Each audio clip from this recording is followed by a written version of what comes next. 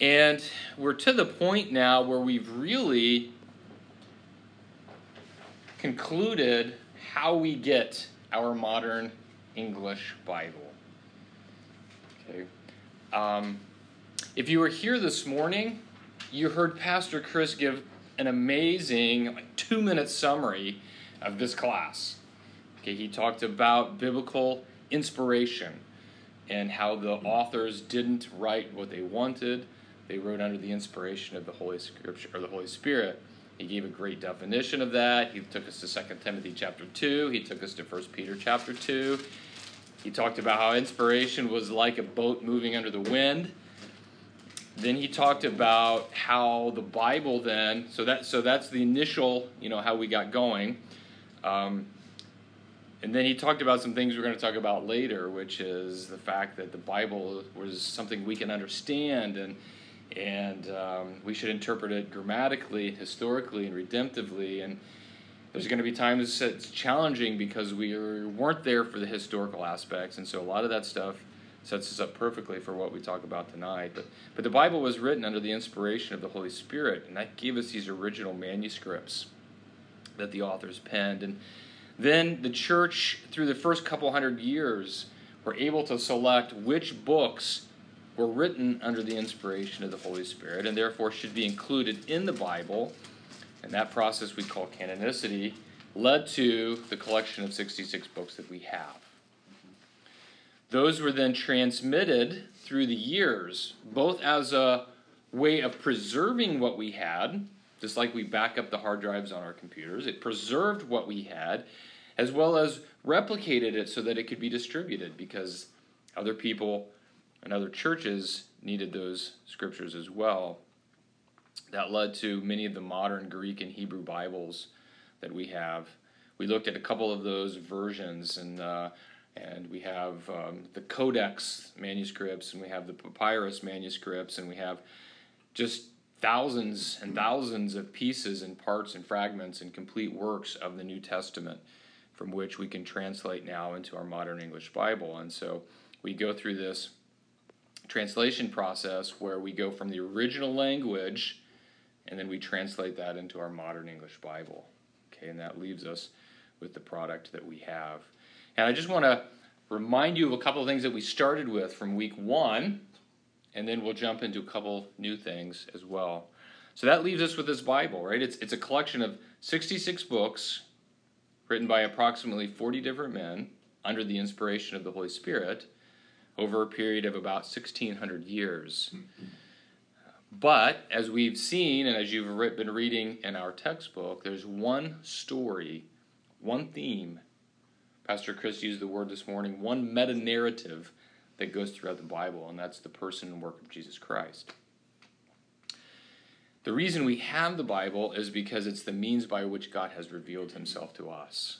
It's the means by which he's starting this relationship. And it is the very word of God, right? It is a divine product. The Bible claims to be the word of God. And we've seen these verses. We haven't looked at all of them, but these are just a few places where the Bible states that it is the word of God, and we believe it to be. And so, really, Christianity is by revelation. It's not by self-discovery. It's not by self-illumination. It is because God has revealed himself to us by writing himself into the story. Is that not in there? I didn't see that one, but I'm going to fire my secretary. Okay. It's in your first packet. Refer back to week 1. Do you have this back in there? Did I not print this either? Maybe I didn't print it. This was also, I pulled back in from week 1. Just to remind you that God has, it should have been printed off. I really must have messed up today.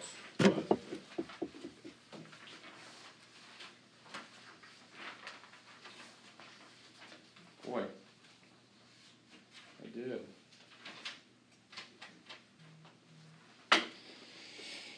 This was in your week 1 packet. I just stuck this back in, but it should have been printed off. But But if you remember, God's revelation was in two different ways. We have what we call general revelation, because we see God in nature, we see God in providence, and the fact that he is given gifts like rain and sun. We see it even in our conscience. But then we have special revelation, or sometimes called specific revelation, in the person and work of Jesus Christ, and in Scripture. And it's in Scripture then the specific revelation, the special revelation, that reveal all that God has chosen to disclose to the human authors. Right? This is what God wants us to know. But then all of that results in these key doctrines. Okay, now you do have this. This is on that page 3. Now, the word doctrine is kind of a scary word, but really all it means is teaching. So these are teachings, these are ideas that theologians have put together to kind of wrap up all that it is in the Word of God and Scripture. We're not going to spend a lot of time on this, and I wouldn't expect anybody to actually memorize the terms, but I want to expose you to them because I think it's going to direct how we view things moving forward. And so these teachings are our belief and what we hold to in terms of the Bible. We're going to see the teaching or the doctrine of inerrancy, the doctrine of authority, the doctrine of necessity, the doctrine of sufficiency, and the doctrine of clarity. Now, not everybody who claims to be a Christian might actually believe these things, but this is our belief based upon our understanding of the Word of God. Okay? And so let's just look at these a little bit at a time. We have the doctrine of inerrancy. This simply means that we believe that the Bible is without error in the original manuscripts. Simply stated that the Bible is without error. We believe what is recorded in Scripture is true to fact. We believe it's factually accurate. We believe it's consistent with one another. Okay, and we believe that is without error. And we primarily believe that because the Bible is a divine product. So, for example, just from a logical deduction of how we got the Bible and who we believe God to be, we believe that God always operates in a manner that is consistent with who he is. Okay, and we know that he speaks truth and he is not capable of lying. And therefore, since God is true and God breathed the Bible, then the Bible must be true. We do not believe that God would have intentionally lied to us when the authors wrote the Bible, that he would have allowed the authors to misunderstand something, that they would have penned something that was inconsistent. Now, we know from the process by which we got Scripture that through the translation and the transmission and translation that small errors have crept in to our modern Bible. But as we saw a couple weeks ago, those errors really involved, things like splitting two words into one or one word into two, switching letters around, maybe dropping a letter. And we saw that none of those passages actually affect the doctrine that we believe. That if you look through the manuscripts, there's like 99% agreement between all of our manuscripts. So we understand that small errors have crept in through the translation, transmission, but we believe that the original manuscripts of the Bible are without error. And we believe that the Bibles that we hold today are usable for us to study.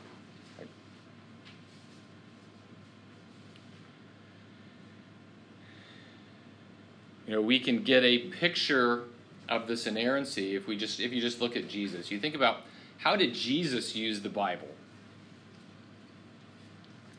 Now, when Jesus was alive and when Jesus was teaching, he was using the Old Testament. But the way that the Jews of that day had the Old Testament was similar to the process by which we today have the New Testament. And it's very good to actually go back and study how Jesus used the New Testament. Because when you see the way he believed it and the way he taught from it, gives you indication that he had total confidence in it. And if he can have confidence in the Scripture, we can have confidence in it as well. I put up here just a couple places where Jesus uses some very sophisticated teachings from the Old Testament. I've decided not to go into any of these in detail tonight. You know, you have Matthew chapter 4, where Jesus is being tempted in the wilderness, and his defense against the devil was to go back and use Old Testament passages, which he believed in. Right? When he quoted those passages, he believed them to be truth. And he believed that he could do that because he had the utmost confidence that they were given by God and they were accurately transmitted for his use. You go to places like Matthew chapter 22.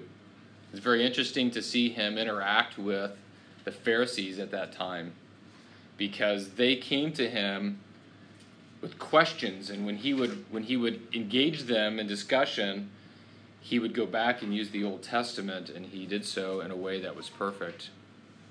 It was beautiful.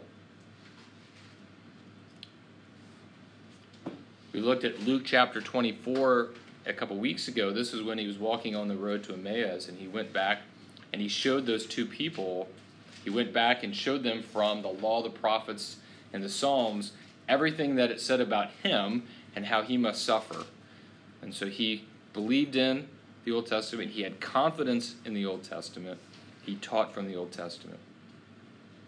And he also taught about the people, right? He taught about Adam and Eve. He taught about Abel and Noah's Ark.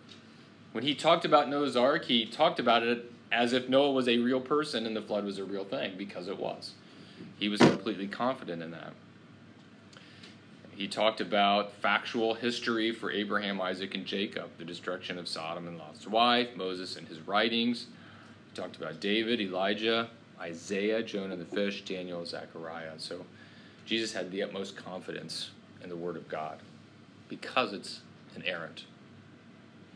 And when you look at his teachings, he believed it down to the very tenses of verbs. It's really neat. This is a really important thing for us to believe. Augustine was a theologian in the 4th century. And he said this: most disastrous consequences must follow upon our believing that anything false is found in the sacred books. If you admit into such a high sanctuary of authority one false statement, then there will not be left a single sentence of those books, which, if appearing to anyone difficult in practice or hard to believe, may not by the same fatal rule be explained away.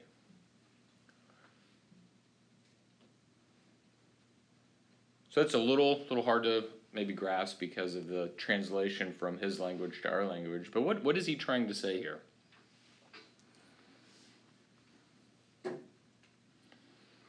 Anyone have a way of digesting that and maybe rephrasing that for us? It has to all be true, because if you start pointing out things, like even little things that you say, well, this part isn't true, then what can you believe? Yeah. That's it. That's it. Right? If you're willing to say, or if you simply just say, well, I don't think this part of the Bible is true, then you can say that whenever you want about anything you may not understand. So you could come to something hard, like this morning, when you're talking about head coverings. You can say, well, this is hard to understand, so we're just going to say this isn't true. You know, it allows you to just basically destroy pieces of the Bible. And there have been people throughout history that have said, this part of the Bible is not true, rip it out. This part of the Bible is not true, and we're going to throw that away as well. And then you can basically pick and choose what you want to believe.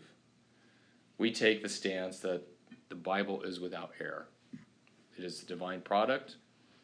God chose to give it to us. We believe it is capable of being translated, selected, and transmitted, and therefore we believe every part of it is divinely inspired and profitable for us today. Okay.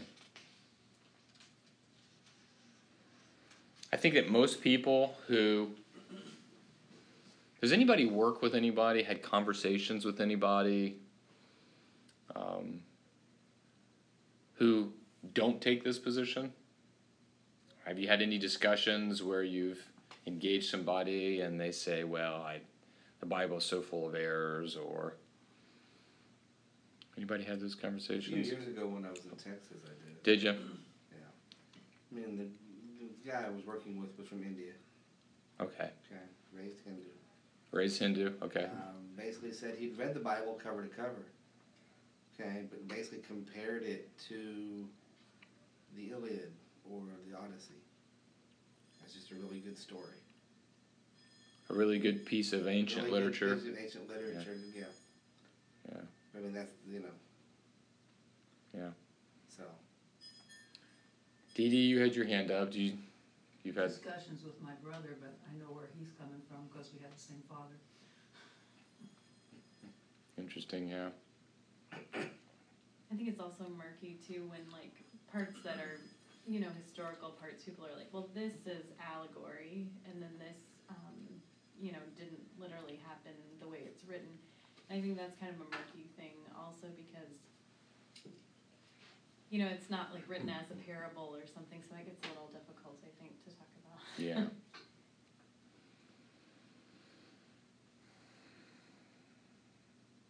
I think, a lot of people,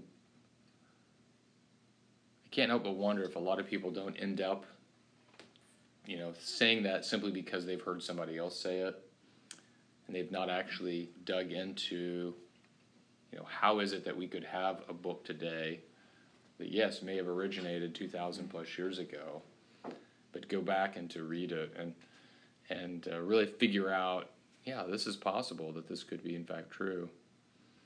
And then you hear testimonies like this morning, when Sherry was baptized, and you think about how the Bible just gripped her in a way that she never expected, and just completely changed her life. It's pretty amazing. Do you know, did she just work with Betty? Or? Yeah, they're co-workers.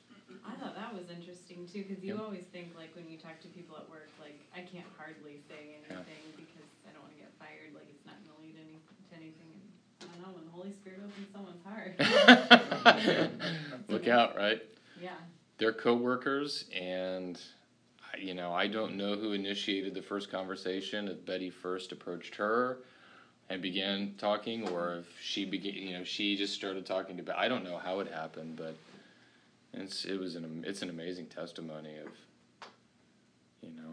this is And then she fantastic. already had all those like huge passages of scripture memorized. It's obviously not her first language. I mean, Yeah. that was a convicting testimony. Yeah, she said, I started reading in the book of Genesis, which isn't where most people would start. Yeah. And she read it from cover to cover, I think within like 6 months, Wow. Oh, wow. I think if you put the timeline together, it was not a long period of time, which puts me to shame. All right. So that's the doctrine or the teaching on biblical inerrancy. We believe the Bible is without error. So the next one is the doctrine of authority, or the teaching of authority. We believe the Bible has authority. Are those slides what you sent out? Yeah. Because those three were, it was a big skip in the packet you gave me. Wow, I wonder what happened. Okay, so they didn't come online either, or I just, don't know, I don't get your, I think, I use his, yeah. So I'm just asking if it did. Looks like so far it went to every other. is it really every other? Well, we go from page 3 to 5 to 7. I wonder what happened. Oh, you know what? You know what happened? I can tell you exactly what happened. I bet. So I had my wife photocopy these. I bet she didn't realize that there were slides on front and back, and she told the copier to only print the front sides. I wonder who. Does anybody have the original that has no holes punched in it? No. Because I tend to print front and back to conserve paper, and I bet she didn't realize that when she photocopied these for me. I can tell her. I can ask her to go make more copies. She's in the nursery. I'll call her. Although she probably can't get out because the kids will escape. I was just trying to follow it. Hello. Do you still have my originals for the handouts? Okay. Oh well, you didn't print both sides of the pages. You print. I got both sides on mine. They were two-sided to start with.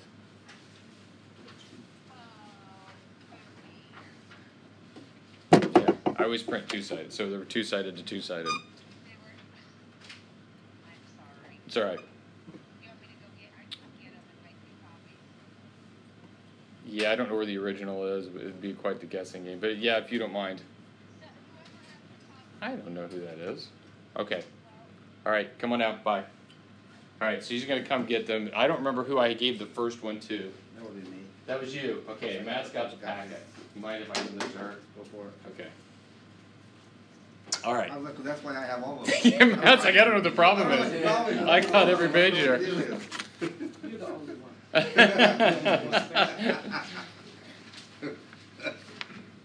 Okay, so the next one is then the doctrine of authority. So all words, we'll get you notes. We had a little note confusion here, so nobody's got the complete packet of notes. So We had a little time confusion. that's all right. We have those all the time. So all words in Scripture are God's, in such a way that to disobey or to disbelieve any word of Scripture is to disbelieve. There we go. It's hard to find good health. Yeah. What can I say? Hey, Joanna, What? just count exactly how many we need. 1, 2, 3, 4, 5, 6, 7, 8, 9, 10, 11. Oh, there we go. So all words in Scripture are God's in such a way that to disbelieve or disobey any word of Scripture is to disbelieve or to disobey God. You just disobey the teaching laid forth in Scripture. It is therefore a direct disobedience against God because the Bible has authority.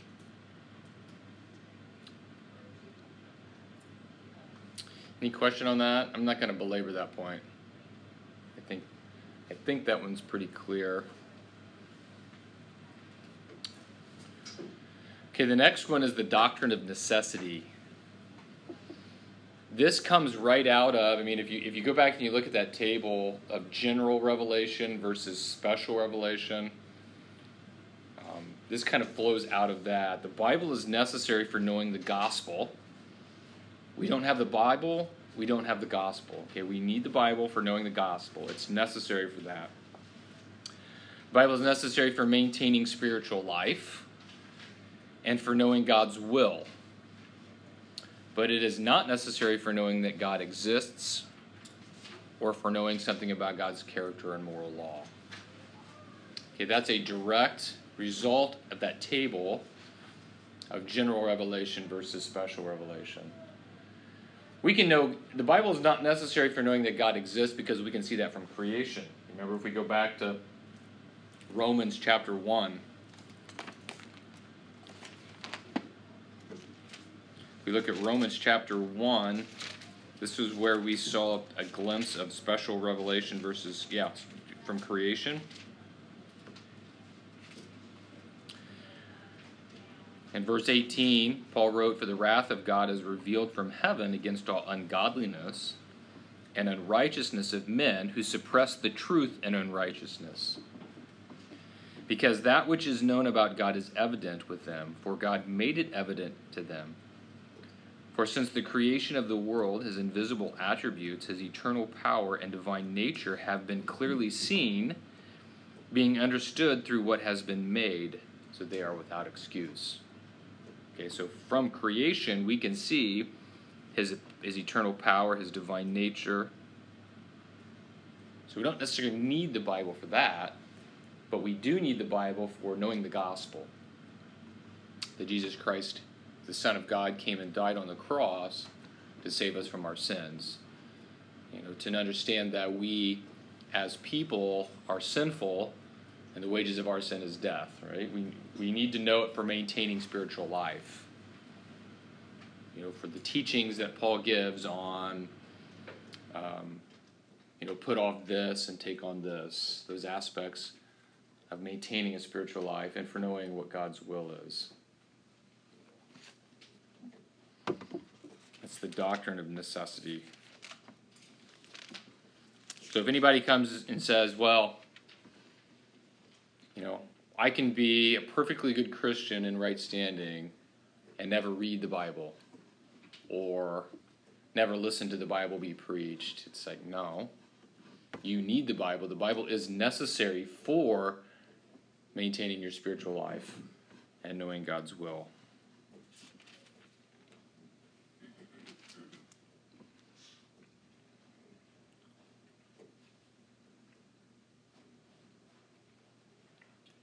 Okay.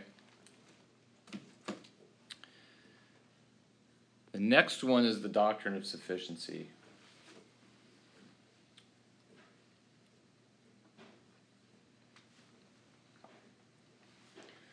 So it's a little bit of a different aspect from the doctrine of necessity, but we believe the Bible contains all the words of God he intended his people to have at each stage of redemptive history, and that it now contains all the words of God we need for salvation, for trusting him perfectly, and for obeying him perfectly.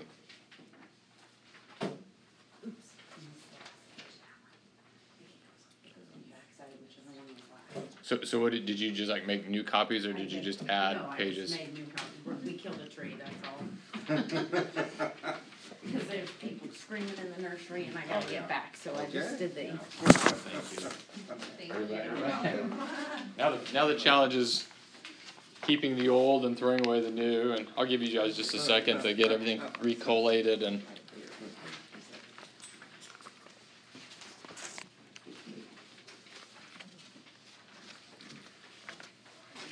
There. That explains so many things now.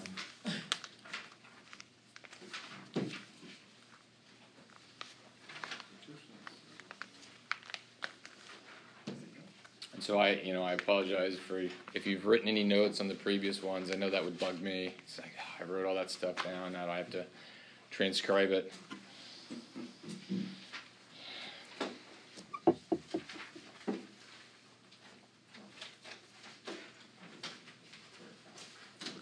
Okay, I have just a couple points that flow out of the doctrine of sufficiency. So we're just gonna go through these point by point. So the doctrine of sufficiency should encourage us as we try to discover what God would have us to think or to do, because we don't have to think, well, what about the missing pieces, or what if I'm holding this, but what if there's another book just like this that I don't have, and therefore I don't have all the information? We'd say, no, the Bible is sufficient. This is all he intended for you to have, and so that should encourage us. We have what it is that he wants us to have. We, therefore, are able to understand what he wants us to think and to do. The doctrine of sufficiency reminds us that we are to add nothing to Scripture, and that we are to consider no other writing of equal value to Scripture. This is where many of the cults have gone off track, like, having the Book of Mormon. Yeah, they'll believe in the authority of Scripture, but they also believe in the authority of the Book of Mormon, and so they've added extra thing to that. And we say, no, this is sufficient. This is all you need. The doctrine of sufficiency tells us that God does not require us to believe anything about himself or his redemptive work that is not found in Scripture. That kind of flows out of that second point. This is it. This is sufficient.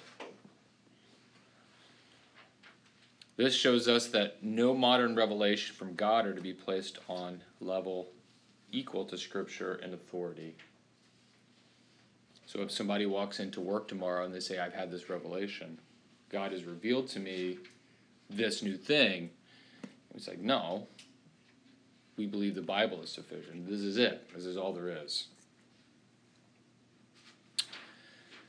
Number 5, we believe the doctrine of sufficiency reminds us that nothing is sin that is not forbidden by Scripture, either explicitly or implicitly.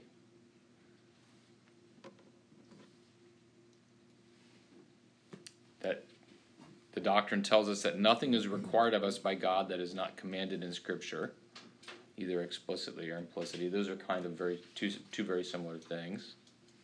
And lastly, this doctrine reminds us that our doctrinal and ethical teachings, we should emphasize that what Scripture emphasizes and be content with what God has told us in Scripture. Okay, and there may be things we would say, I wish I knew more about that. I wish he told us more about this. I wish he would have explained more about that. And we say, he's given us all about that he wanted us to know. We have to be content with that. And it should really guide us, right? We should keep the main thing. So whatever the Scripture is that says is the main thing, that should be our main thing. That should be our primary focus. That's what we should emphasize. And so if Jesus Christ is this theme, the person and work of Jesus Christ is the theme throughout Scripture, that should be what we emphasize. And we should be content to not understand all of the other pieces. And that's all based on the doctrine of sufficiency. Last one, the doctrine of clarity. Okay. This is one that Pastor Chris touched on this morning and the sermon as well. This teaching says the Bible is written in such a way that its teachings are able to be understood by all who will read it seeking God's help and being willing to follow it. That's the doctrine of clarity. Now, that doesn't mean that we will understand everything in it today, okay, because learning is always a process. If I were to pick up a geometry book, I may not know everything in it today, but it means that if I apply myself and I study, I could probably learn the things in the geometry book, right, Matt? Maybe not as a freshman, but Yeah. and so I may not understand everything in it today, but if I am willing to read it and I'm willing to seek God's help in understanding it, I should be capable to do that. Let me give you the flip side. It's not a mystical book. It's not a book, where you have to have a secret decoder ring to be able to know it. It's not a book where you have to reach the 7th pillar of advanced learning before the truth of Scripture will be unlocked, because there are religions that believe those kinds of things. Or that I have to do some certain incantation or some particular thing before the secret truths of Scripture are unlocked. Or maybe that there's something like hidden deep in there. If I rearrange the letters and take out the vowels, I'll see a secret message. So that's what we're saying it's not. Okay, it's not that. If you seek to understand it and you pray and you do the work to understand it, it's capable of being understood.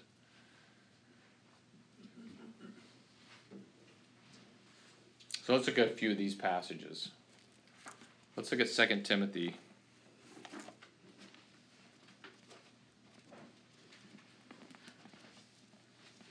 This is where we're headed next, is to actually doing the work of understanding it. 2 Timothy chapter 3.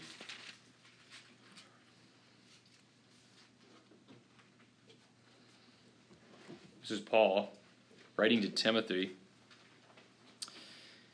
And he says, "You, however, continue in the things you have learned and become convinced of, knowing from whom you have learned them, and that from childhood you have known the sacred writings, which are able to give you the wisdom that leads to salvation through faith, which is in Christ Jesus."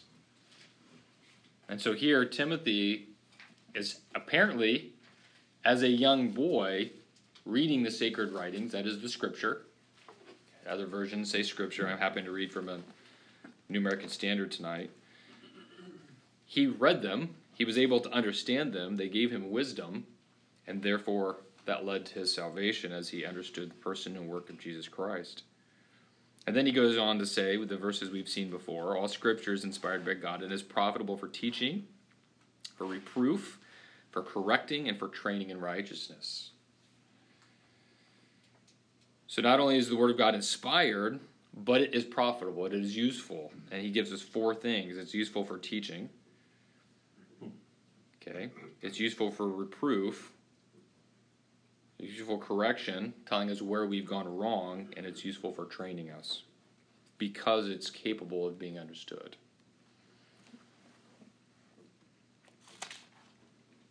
Go to Hebrews chapter 5. Here the author of Hebrews is actually scolding his audience just a little bit because they've been lazy.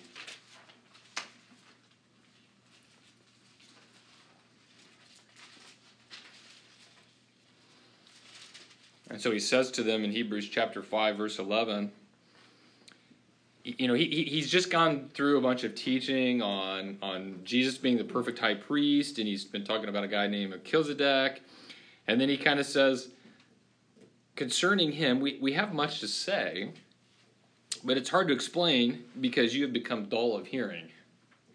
So he's going to get on him just a little bit. He says, for though by this time you ought to be teachers, you have need again for someone to teach you the elementary principles of the oracles of God.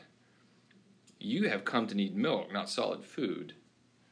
So he's basically saying, you're not advanced in your learning. You should be.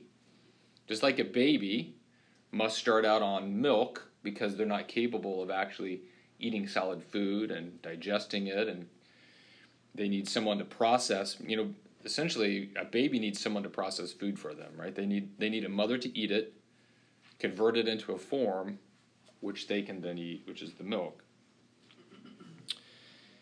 He said, for anyone who partakes only of milk is not accustomed to the word of righteousness, for he is a babe. But solid food is for the mature, who because of practice have their senses trained to discern good from evil. And he's basically saying for people who have actually trained themselves by studying the Word of God are now able to discern right from wrong. They've honed their skills. They've given themselves God's wisdom because they have picked up the book and they have studied it. Okay, so all who seek to understand it, God will give them that understanding. And, of course, let's not forget James 1:5. Let's flip over to that. This is an important set of verses for us to remember.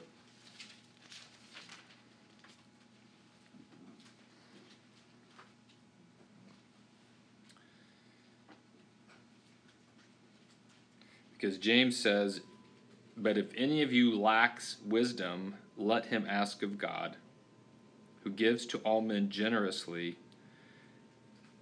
and without reproach, and it will be given to him.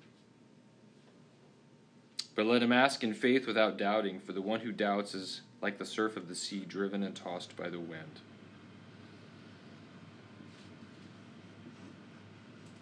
So God is generous. And so if we ask God for wisdom, God will give us wisdom. Okay?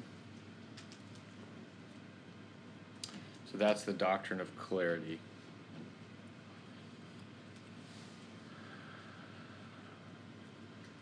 So that's the doctrine of inerrancy, that the Bible is without error.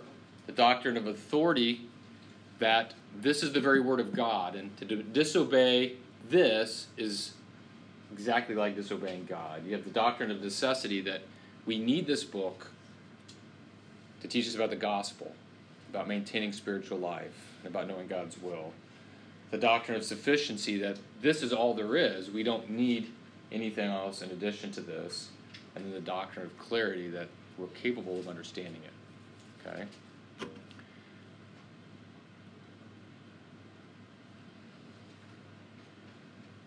Any questions on that? Any Any comments?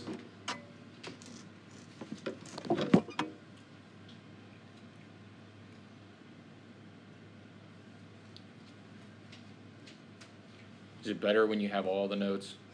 Easier to follow. It's easier to follow that way, isn't it?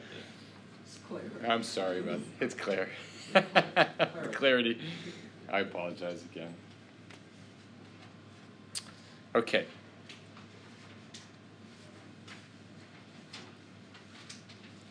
Then that's going to lead us into our next arrow, next couple of arrows, our last couple of arrows, which is the illumination and interpretation of Scripture. And so if we have this modern English Bible, it is through this process of illumination and interpretation then that God's thoughts become our thoughts. And that leads to the changes in our lives. So let's take a quick second. We'll look at illumination. We'll only have like 1 or 2 slides on this.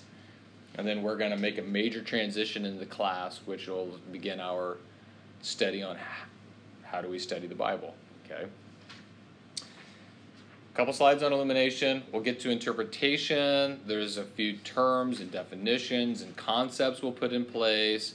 And then hopefully from that point forward, it'll be very discussion-oriented, practical. We'll maybe try to practice doing this together, kind of show you the tools. We'll look at different tools that you can use and have available to you.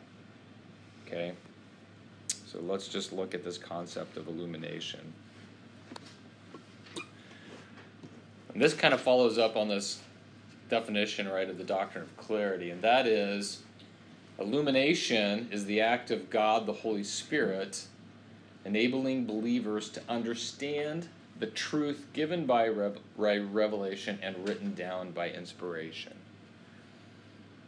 So the act of God, the Holy Spirit, enabling believers, those are the people who have put their faith in Jesus Christ, to understand the truth given by revelation and written down by inspiration. So notice the definition says believers. Okay, so illumination of the Holy Spirit is not something that happens to an unbeliever or someone who has not professed faith in Jesus Christ. This is something that God does to believers.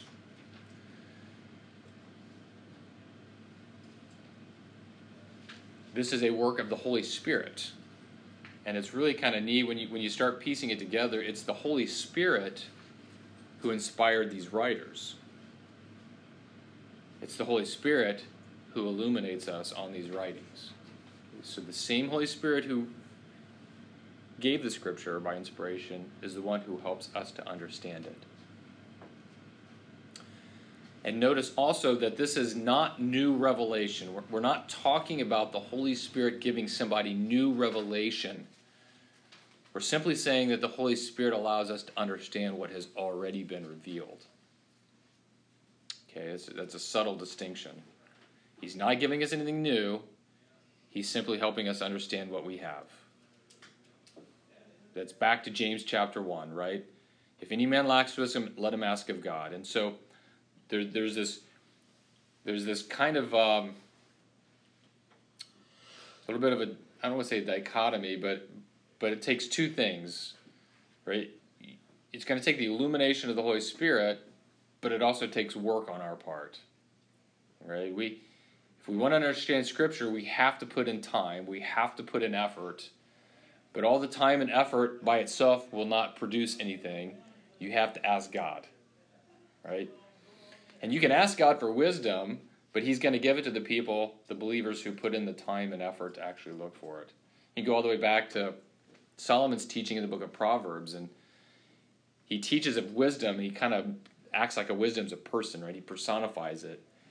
And he says, wisdom is calling in the streets, come search for me. If you search for me as you search for a hidden treasure, and seek for me as if you seek for gold, you'll find me. And so you can kind of get this picture of someone diligently searching for treasure, ought to be the way we're searching for wisdom. And while we're searching, we're asking God. And so it's effort on my part to study, but it's my prayer and asking God for wisdom through this illumination that he grants it. So let's look real quick at 1 Corinthians chapter 2. This is one of, when we talk about the Trinity, the Father, the Son, and the Holy Spirit, this is one of the major works of the Holy Spirit, is illuminating our hearts to the words of God.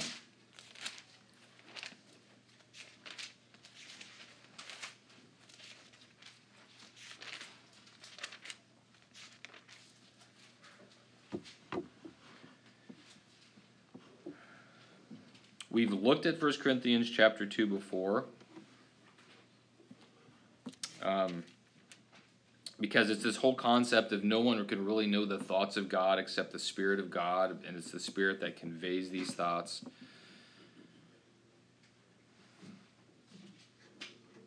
And I'm going to back up to verse 6. He says, "Yet we do not speak wisdom among those who are mature, a wisdom, however, not of this age, nor of the rulers of this age who are passing away, but we speak God's wisdom, in a mystery, the hidden wisdom which God predestined before the ages to our glory. The wisdom which none of the rulers of this age have understood. For if they had understood it, they would not have crucified the Lord of glory.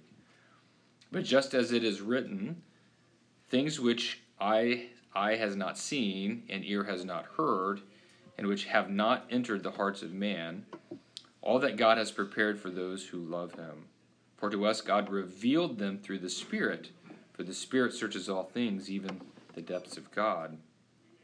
For who among men knows the thoughts of a man except the spirit of a man, which is in him? Even so the thoughts of God no one knows except the Spirit of God.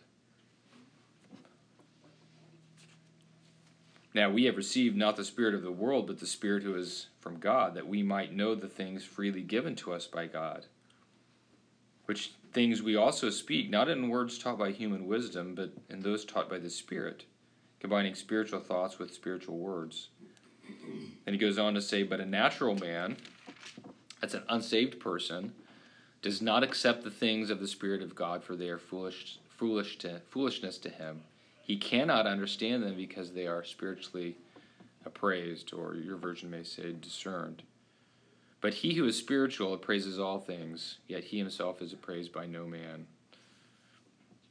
For who has known the mind of the Lord, that the Lord should instruct him?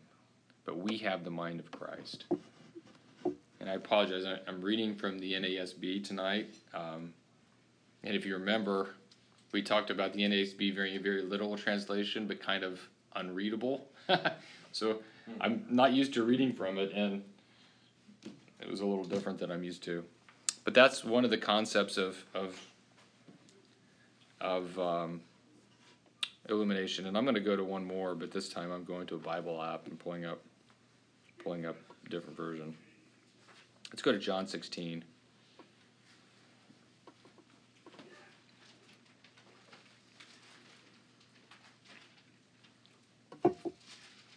In John chapter 16, you have Jesus sitting in the upper room with his disciples. This is the night before he is to be crucified. He's been teaching them a lot of things. And then, like from chapter 13 to chapter 16, Jesus is just teaching his disciples things they're going to need to know because he's going to be killed the next day, right? And this is where he introduces us to the Holy Spirit.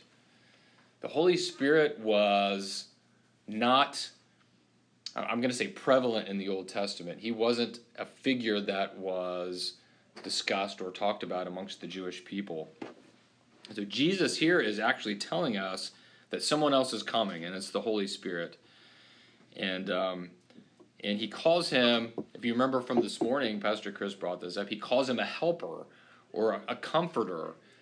And he says, it's good that I'm going because he's coming to be here. And we get to chapter 16 and we get to verse 12, and this is what Jesus says.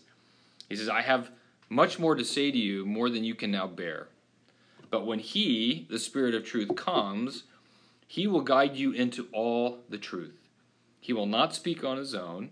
He will speak only what he hears, and he will tell you what is yet to come. He will glorify me, because it is from me that he will receive what he will make known to you. All that belongs to the Father is mine. That is why I said the Spirit will receive from me what he will make known to you." That's the Holy Spirit, okay? Giving us the truth of Jesus and allowing us to understand the words that were recorded in Scripture. So we call this illumination, right? I'm being illuminated by the Spirit. I'm able to understand the things that I've read as I pray to the Lord, and I read and I study and I pray some more, and I'm capable then of understanding the things that God has written for us. Okay? Not new revelation. He's not telling me anything that hasn't been written down. He's only allowing me to understand what has already been written down. Got it? Does that make sense? Okay. So that's illumination. Any questions on that? I know this is very information heavy tonight. So does that mean that everyone, a believer who prays, will have an accurate illumination? Eventually, maybe. Come on. So you have to pray and you have to study, and hopefully one day we all will, but it doesn't seem so in present time. I think most of us have run into a lot of Christians and think, you know. But it's but even just looking at, like, say, in my own life or in an individual's life, I think the things I believe now, there are things that I believe differently now than I did earlier on in my life. And I thought he knew it all then. So it's like as we grow and as we learn and as we study and as we talk and discuss and pray, I think our thoughts change, and I hope they change for the right, for the better. But you have to, sometimes clear out distractions because you're hearing things from other people which aren't right, and that tends to influence our thought. But one day we all will believe. It's a great question. It's a hard question. Right? It's a hard question. It's partly why there's so many Christian denominations, right? Because people had disagreements on what something meant, and so they kind of broke out and started their own church. And we encounter this rub when we go to work, and we have coworkers, and we may not believe the same thing, and we can discuss and debate, and it's hard. I think it's the Apostle Paul. I'm not sure where it is, but anyway, he said that sometimes he thinks like he's looking at his life, or he's looking at a glass, a mirror that's not clear. But he says the entire will all be made clear. It'll all be made clear, yeah. No, that's exactly right. That's great. And again, Pastor Chris brought up that passage where Peter said in the book of Peter that Paul's writings are hard to understand. So, it takes time. It's a process. We don't always get it right. But what we do know, we can only know because of what he's helped us to understand. Yeah, it's tough. Is part of that, just like this morning's message about head coverings and all, that it was hard to understand what they meant because they didn't know what the questions are. Yeah. Mm-hmm. There were the answers, but what were the questions? Isn't that true in a lot of places in the Bible, that we don't know what the questions were being asked for which those answers were given? Yes, and there's a lot of other challenges as well. We'll talk about some of those. We weren't there, so there's a difference in history. There's a difference in geography. There's a difference in culture, and those gaps make it challenging. They make it hard, and so what we have to do is we have to try to put ourselves in their place. But we're coming from a culture, so sometimes we have to put off our culture to try to put ourselves into their culture and understand their stuff, and it makes it hard. Yeah, it's not easy. It's definitely not easy, but it's doable. Right? It's doable. And so even part of it is again, we have to say, okay, on these key teachings of the Bible, I'm willing to fight for and to die for and to defend.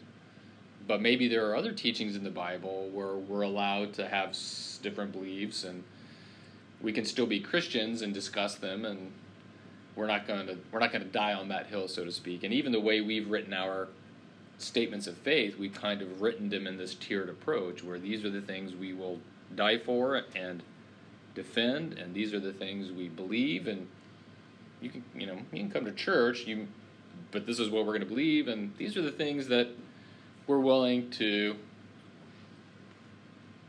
not die for. The hill we won't die on, but we believe, and we can fellowship with people who don't believe those things. And so, we know that's kind of the way we view things.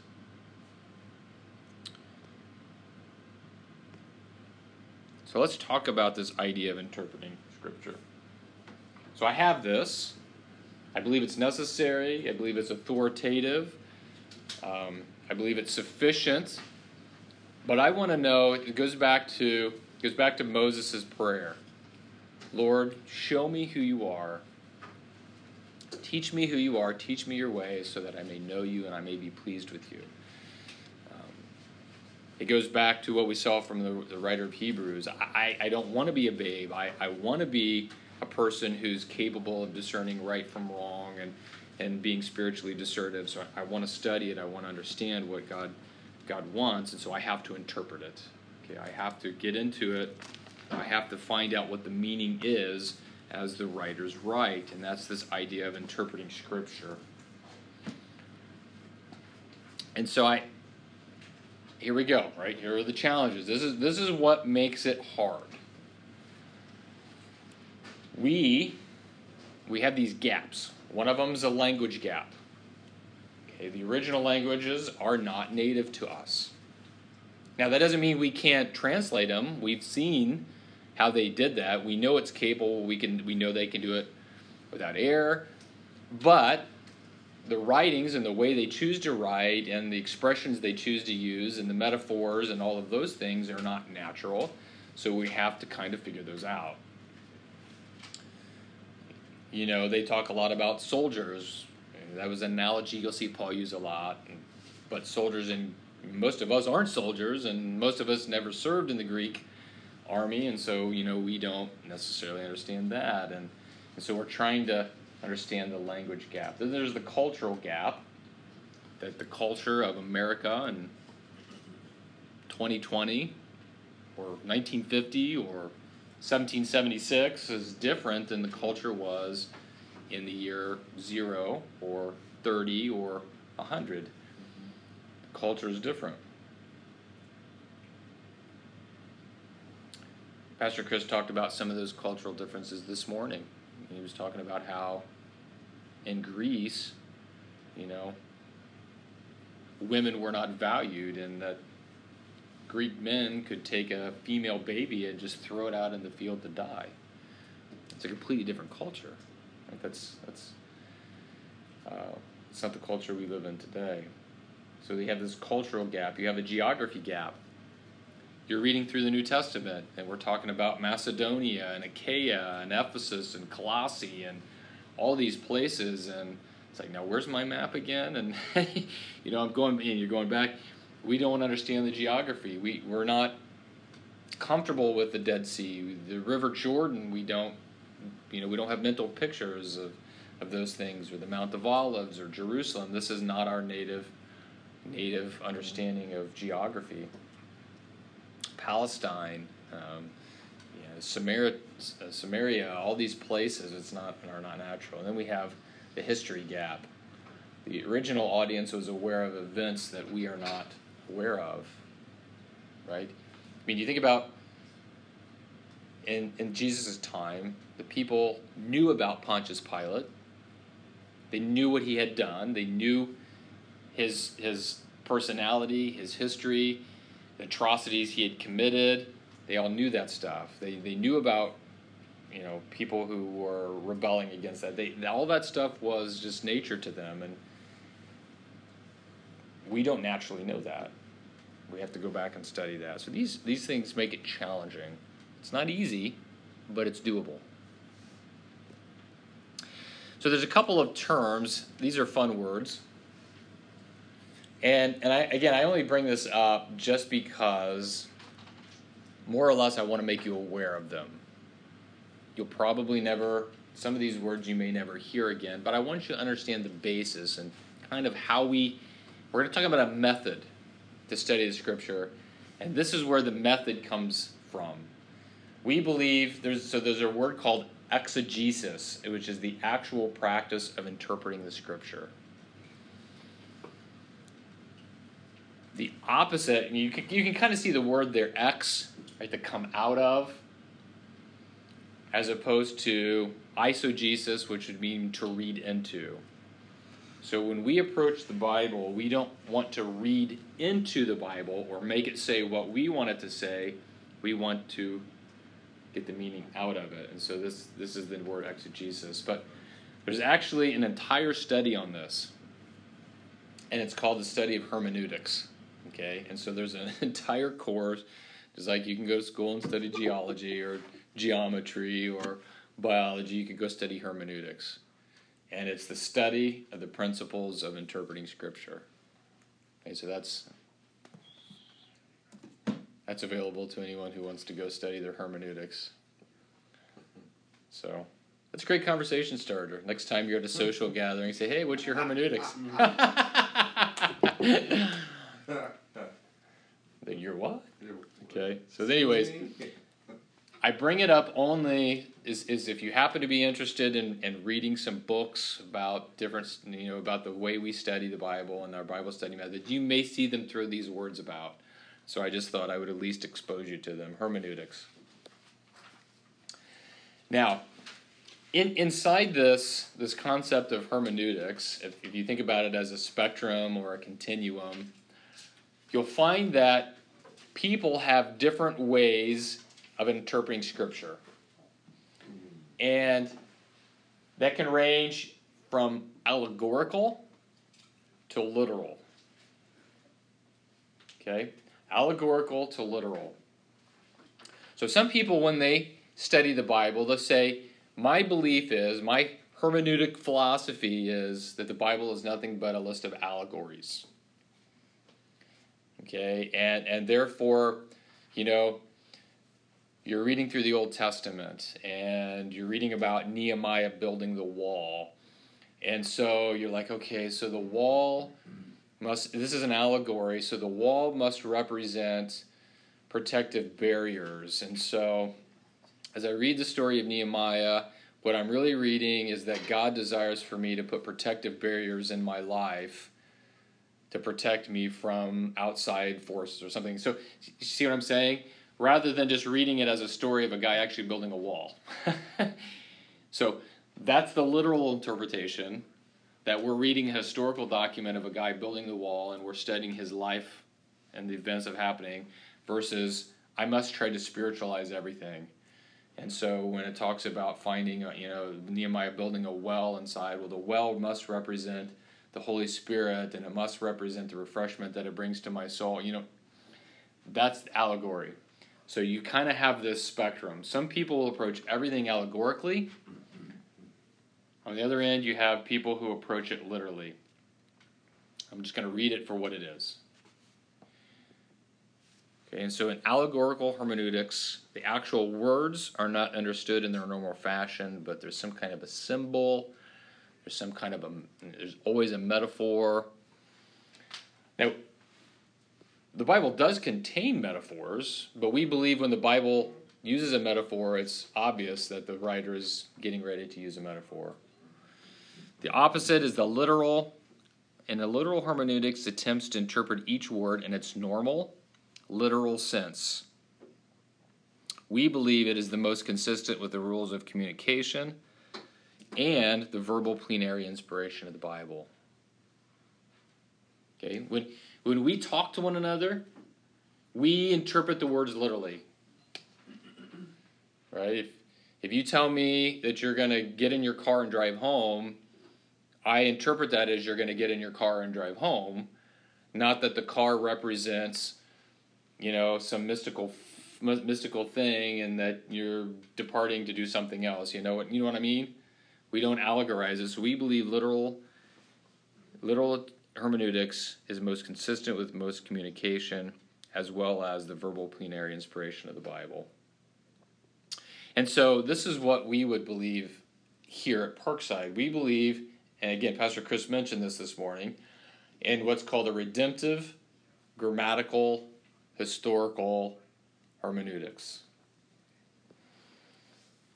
Grammatical is another way of saying literal. We believe grammatically that it denotes the meaning of any passage of Scripture must be determined by a study of the words and their relationship in the sentence and the subsequent paragraph, and that those words have a literal meaning. We're just going to interpret them at face value. The redemptive aspect implies that every passage of Scripture should be interpreted within the larger context of God's redemptive plan, which is the theme that runs throughout the Bible. Pastor Chris said this morning, he says it all the time, find Jesus in the passage, right? Find Jesus in the passage. If all of the books have one theme, if the meta-narrative of Scripture is Jesus Christ, the person and work of Jesus Christ, then we need to interpret everything in line with that. And then the idea of historical means that every passage of Scripture should be interpreted within the historical context that it was written and with the extent of revelation that God had made at that time. Okay. So that's our approach. That's what, at Parkside, we believe this. We don't believe in the allegorical. We believe in the literal. And that takes kind of the shape in redemptive, grammatical, and historical. So then that means these are the things that we're going to avoid as we approach this. We're going to avoid making the Bible say what we want it to say. As tempting as it is, we have to really avoid this. And it's a fight. Right? It's a lot easier if the Bible would just say what I want it to say. My life would be much simpler. I just have my way, right? But we need to avoid that.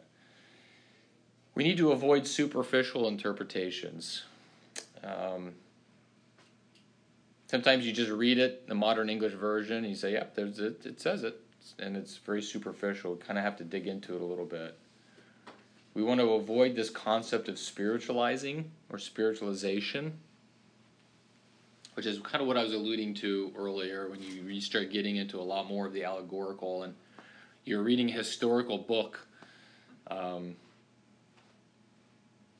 about the Ark of the Covenant, and you try to start saying, well, let's say the Ark of the Covenant represents this, and you're kind of spiritualizing or allegorizing. We want to avoid that.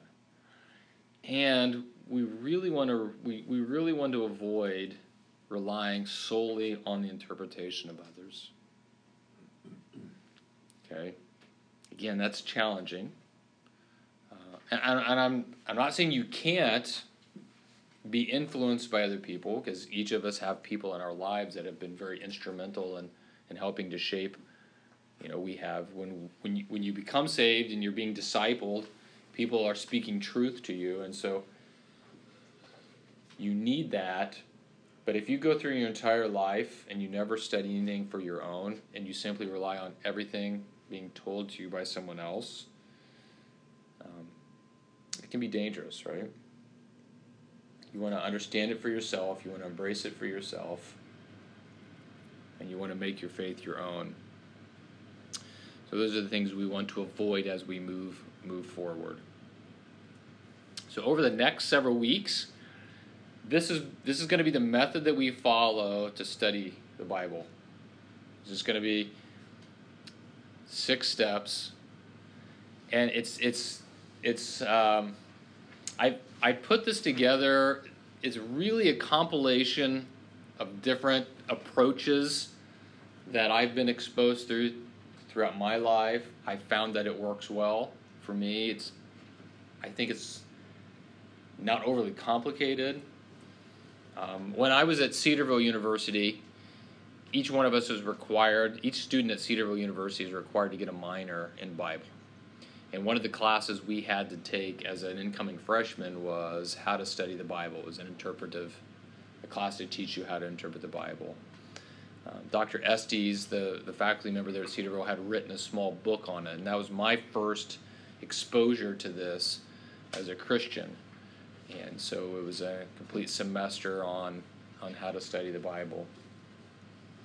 Through the years, I've read other books. John MacArthur has a small book, which is in our resource center, called How to Study the Bible.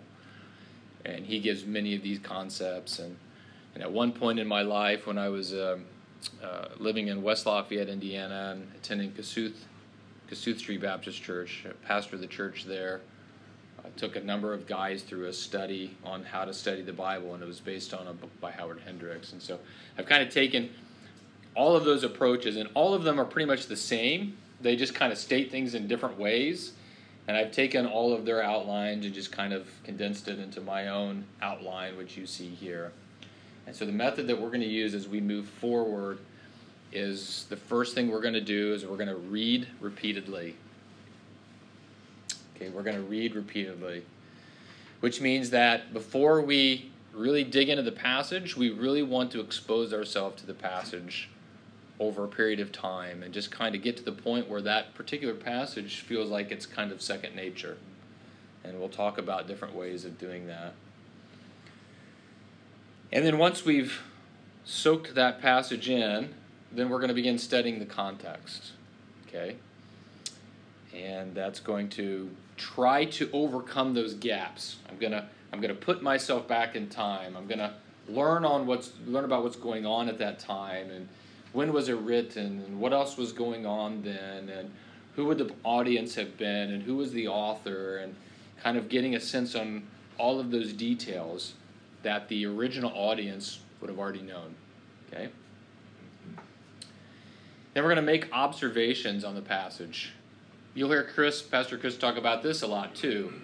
You just kind of look at it, and what are the things you notice about it, and what are the things that aren't there, and what words are repeated, and what are the maybe analogies given or metaphors given, and what words don't you see, and you're just going to just kind of just pour over it, right? And you're going to just, if you like to write, this is where I like to get a pen out and write things down, and then once we do that, then we're going to study the key words.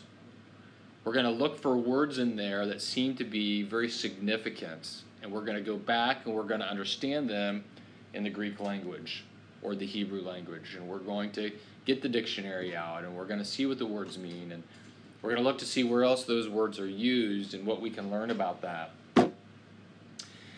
Then we're going to allow ourselves to go look at commentaries. Commentaries, as we're going to see, are books written by theologians who have studied a passage and are trying to help explain its meaning. So we'll go to those commentaries, we'll see what other people have written about those. And then after that, we can put it all together, and that's where we can actually, really understand what a particular passage is meaning. Okay, so that's going to be kind of that simple 6-step method. It takes time, which I think is why a lot of us shy away from it, right? It takes time, it takes effort. But the fruit of doing it is amazing, okay? The time invested is time well spent. And we live in a day and age where we have so many tools available to us that it makes it much easier. We don't have to go to the library and sit in the library or do those kind of things. We can do it from home, and actually we can do it right on this, which is crazy. Okay? So, through the next couple of weeks, we'll go step by step through this. But I want to touch on point number 1, because then I'll have a small assignment for us to do this week, okay? The first step in the process is to read repeatedly. And by read, I kind of put air quotes around it, because it doesn't have to be read. It can be listened to. But if you're getting ready to study a passage of Scripture, you really want to just get very comfortable and very familiar with that passage. And so what I do is a number of these different things. You would be great if you could read the book in one sitting. So if you're going to study Ephesians, sit down and read the book of Ephesians. Whole thing, right? It's 6 chapters. It doesn't take too long. But get an understanding of the flow of the entire book. Read the passage several days in a row. So maybe you're going to spend 7 days. Every 7 days I'm going to read it. Some scholars will read a book for an entire month. They just spend a whole month reading that book and just getting comfortable with that book. I use different translations. Going back to this, especially early on, I like to read a translation that is very loose, very readable.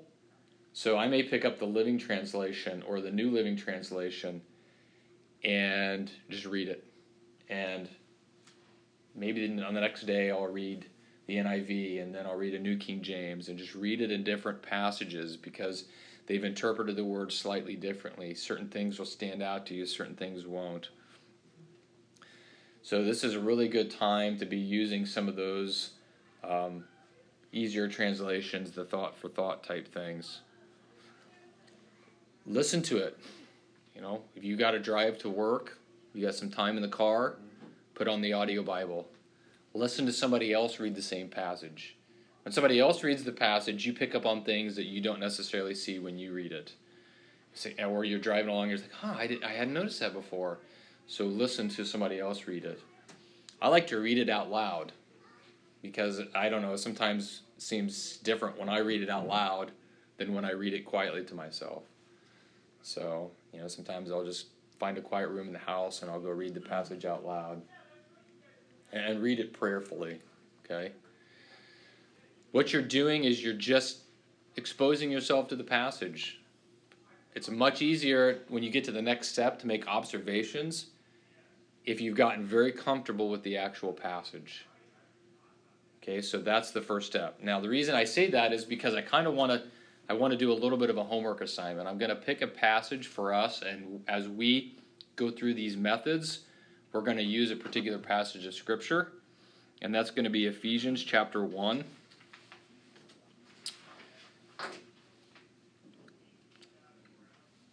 Verses 3 through 14.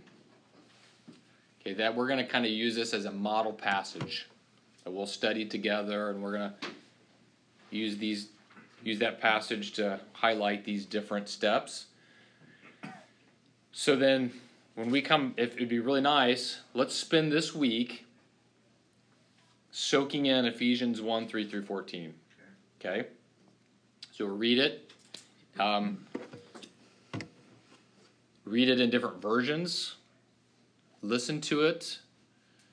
And I'm sure most of you have a phone app of some kind. One that I will highly recommend, we'll be using this a lot, is this BLB. I don't know if you can see that. The Blue Letter Bible.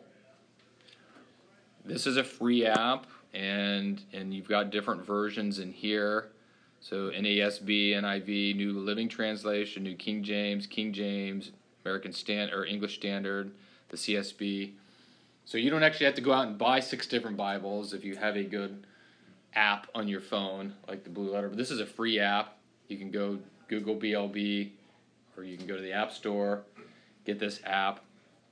You've got different versions, and it also has the audio stuff, so you can plug it into your car, whatever, as you're driving along, you can listen to it read. This is another one. This Holy Bible app here is one that you'll find on App Store. This also has a number of different versions. Yes, I'll say that, but remind me later. This has all of the versions and audio versions as well. So get these. I encourage you to get these. You can use them this week